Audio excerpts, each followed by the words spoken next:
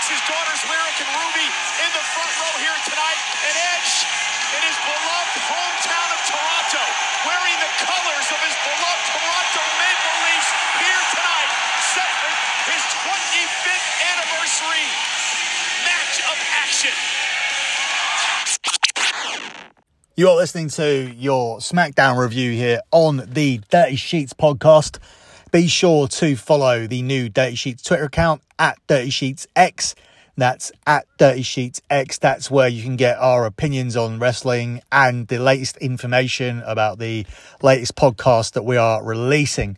So this is another free show. We have got our Apple subscription set up. That will come into play after this week. I'm going to do this show for free. I'm going to do Monday Night Raw for free. And I'm going to drop some news bits that you will have to have a subscription for. And there'll be subscription shows moving forward other than the regular Dirty Sheet show that we'll always do for free on a Friday. So we are behind, obviously, at the moment because of the Premier League season and because I'm catching up with AEW and because of the UK pay-per-view, which I'm obviously expected to cover and almost expected to go to as well. Not that I have a ticket at the moment. I'm still sitting back waiting for the free tickets that I think I'll get on the weekend of because I know it's not sell out. But I'm expected to be up to date. So I'm prioritising that at the moment. And it has put my WWE behind. The best way to catch up would have been to skip talking about this show. But because it was so relevant and was made very much to look like it was Edge's last match, I have decided to cover it very, very quickly. And then there'll be a Raw podcast released very shortly after this one. I am up to date with WWE. I am incredibly up to date with AEW as well, with all of that zombie nonsense. Really made me want to watch that first, as opposed to just doing my usual WWE routine, whilst also handicapping the start of the Premier League season and handicapping La Liga, Serie A and the Bundesliga as well. If you want to benefit from all of my work that I do there, then head over to lockbetting.com. That's lockbetting.com. There's a reason why that service has delivered 122 months in a row of transparent track profit, and you can make that money by heading over to lockbetting.com. I encourage you, unlike many other sports handicappers, to do your research first. All of the spreadsheets are posted on lockbetting.com, and if you have a look at them, you will see how we've landed on being undefeated for over a decade.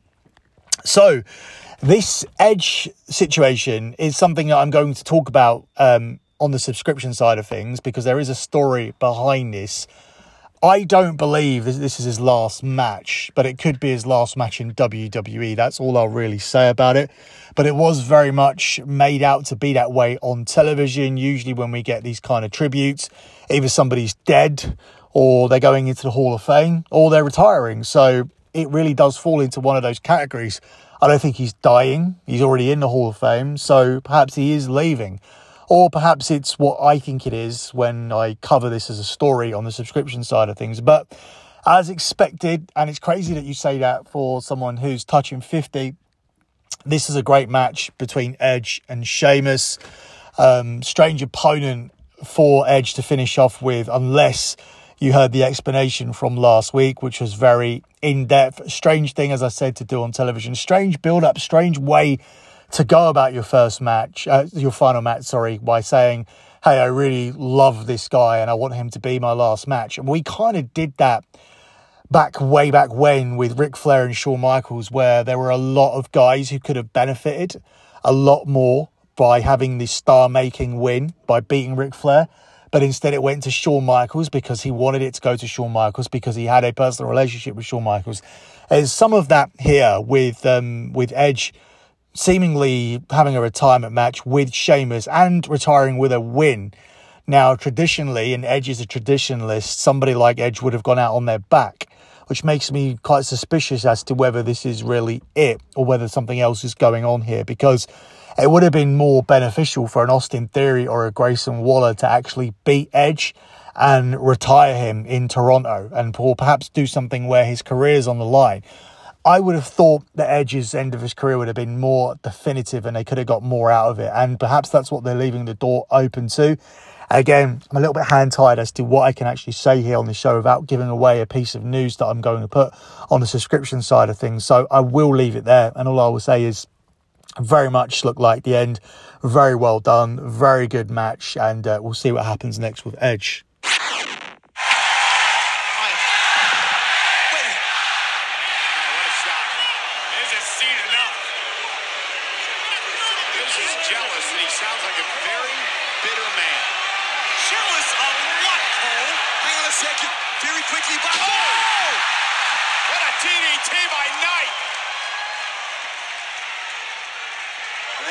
Distracted by the presence of the A-lister, The Miz. Look at The Miz scampering out of harm's way.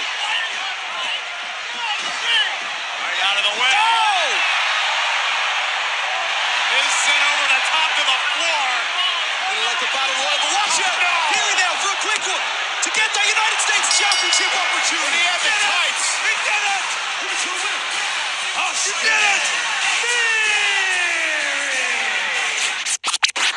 So LA Knight takes the loss and the internet cries again because, of course, he's The Rock and Stone Cold Steve Austin rolled into one, which he isn't. He doesn't look like The Rock. He doesn't have the charisma of Stone Cold Steve Austin, and he doesn't have the size of anybody that's been pushed because of their size. He just quite simply isn't a top guy, in my opinion. He can be one of these guys that just get pushed because the fans just insist on it at the level of a CM Punk or a Daniel Bryan, but at the moment it's very difficult just to be given a world title when we are trying to establish one on Raw, albeit poorly, and Roman Reigns is in the midst of the most successful title reign of the modern era, so it's difficult to give him that. So obviously this is going in the direction of the US title. There have been a number of hints by The Miz saying that he's never won a title. This Miz feud here is just to kill time. Obviously, at this point, Miz isn't even a credible win. Miz, as far as I recall, has won one television match in 2023. So LA Knight beating Miz won't matter. But at the same time, losing to Austin Theory won't matter. I think ultimately we do get back around to Theory versus LA Knight once Theory wins back the US title from Rey Mysterio because of Escobar. And then we break away into Escobar versus Mysterio. And then we have LA Knight chasing Austin Theory. I don't know if they can make that last all the way until WrestleMania. Perhaps the wise thing to do would be to have that be at the Royal Rumble. Because if LA Knight's in the Royal Rumble, then everybody will want LA Knight to win the Royal Rumble. And it will take away from Cody again. Cody again will be a disappointing Royal Rumble winner for the second year in a row. And they want to alleviate that issue. They don't want people to want The Rock or Sami Zayn like they did last year. And this year, they don't want people chanting for LA Knight in the Royal Rumble whilst Cody Rhodes is in there, probably from a lower number. Obviously, he's not going to win from 30 again. That was part of the issue. But let's say Cody Rhodes goes in at number 5 and LA Knight goes in at number 20. Everybody's going to want LA Knight to win. So perhaps not having him in the Rumble at all and having this extend to Royal Rumble where LA Knight, for example, kicks off the show and wins the US title at the beginning of the Royal Rumble and isn't in the Royal Rumble, is not in the Royal Rumble, that would probably be the best way to book it to alleviate any complications that would stop Cody from being seen as the main attraction and the main person that people want to see dethrone Roman, at WrestleMania 40. The only person I'm angry, livid at, is that low-life, good-for-nothing Austin Theory. He's a low. You thought it was you. I know. I gave Ray my blessing. Why? Because I have the utmost respect. Respeto, of which you have none. For the man, the myth, the legend, Hall of Famer, my friend, and my mentor, Rey Mysterio. You hear that? Do you hear that?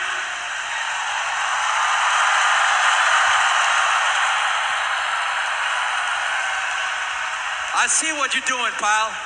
It ain't gonna work.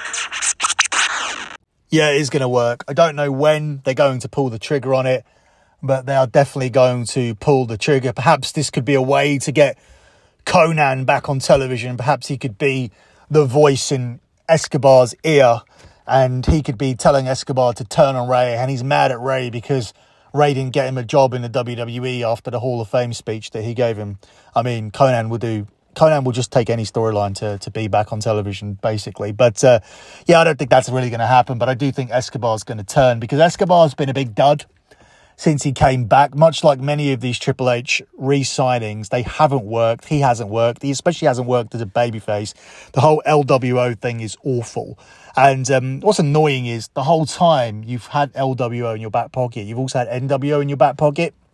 How much of a rub would it be to have either Kevin Nash or Hulk Hogan, probably Kevin Nash more likely, re-signed with the company, recruiting for the new NWO, just being in a managerial role, much like when the Four Horsemen were managed by JJ Dillon. That could be what Kevin Nash does. I mean, Kevin Nash anyway should be involved in some way. Maybe he could be on the commentary. The fact he's not doing anything is a tragedy to me. He's such a good talker. He's good on his podcast. He's funny. He's witty. It would be a breath of fresh air. And it would obviously take a weight off his mind after what's happened with his son. It would be a distraction for him. It would be a win for us, whether it be as a commentator, whether it be to reformulate the NWO, which would be far better than this LWO reincarnation that we've seen. But ultimately, I think they realised that. It'll be interesting to see what they do with the tag team and what they do with Zelina Vega. I think Zelina Vega with Escobar would be good. It would recreate the old formula with Andrade and Zelina. But everything happening right now isn't working. But Rey Mysterio Escobar feud could be good. A good way to get the US title off him. If it's not for the US title, I don't think it will be. I think ultimately the feud doesn't need the belt, and the belt can go elsewhere as LA Knight chases the only title that he can, in reality, win in the WWE at the moment. Against...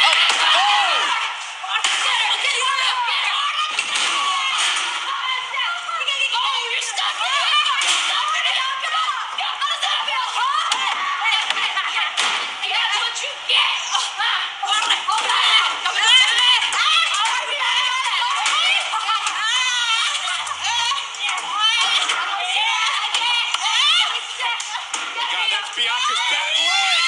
No!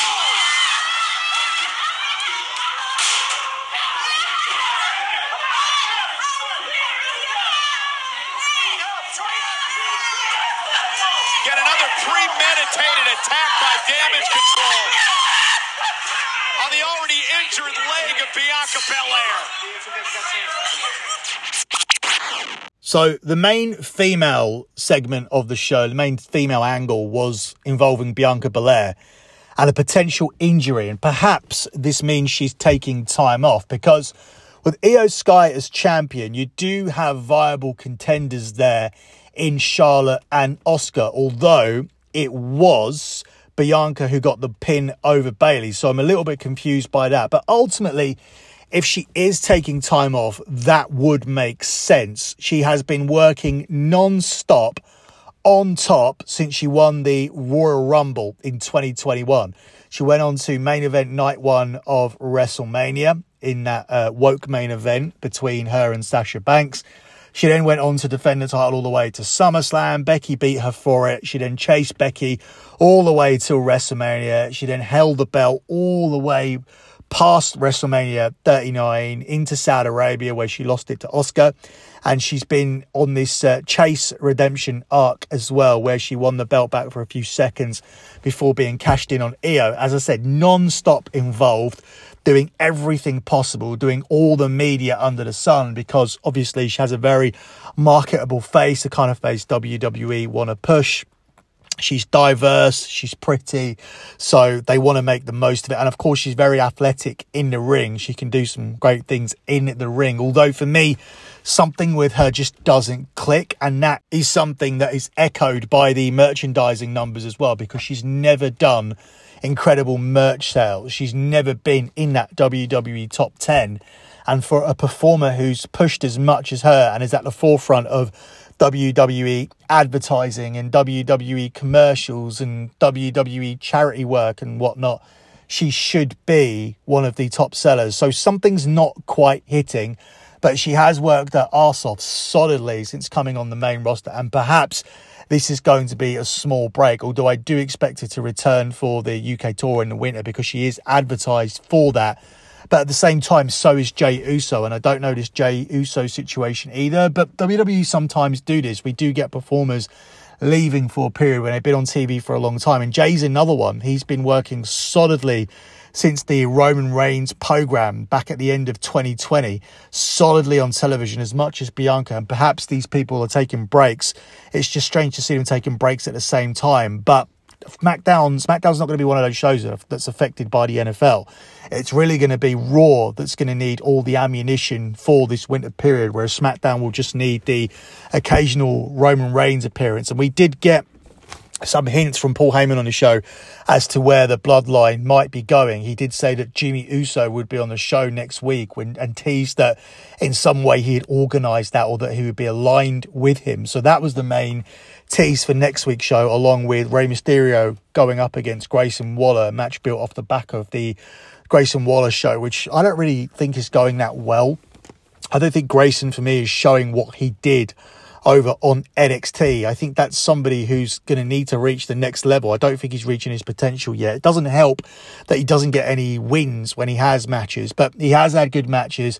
The talk show's been okay. The Grayson Waller effect, has been okay, but it hasn't been what it could be. It hasn't been what it was on NXT. And again, I put that down to another Triple H failure, because this was done better on NXT than it's done on the main roster, and that should never really be the case. So this has been your very quick SmackDown review. There will be a Raw review that will follow this in the next few hours. As I said, I did watch everything collectively. I have prioritised AEW, and that is in order to catch up with AEW in time for All In and All Out. And I am going to do a preview of that show as well, because obviously there's been a lot of opinions about the card, a lot of opinions about ticket sales as well. But the card for me is very, very lackluster. I expected Adam Cole versus MJF.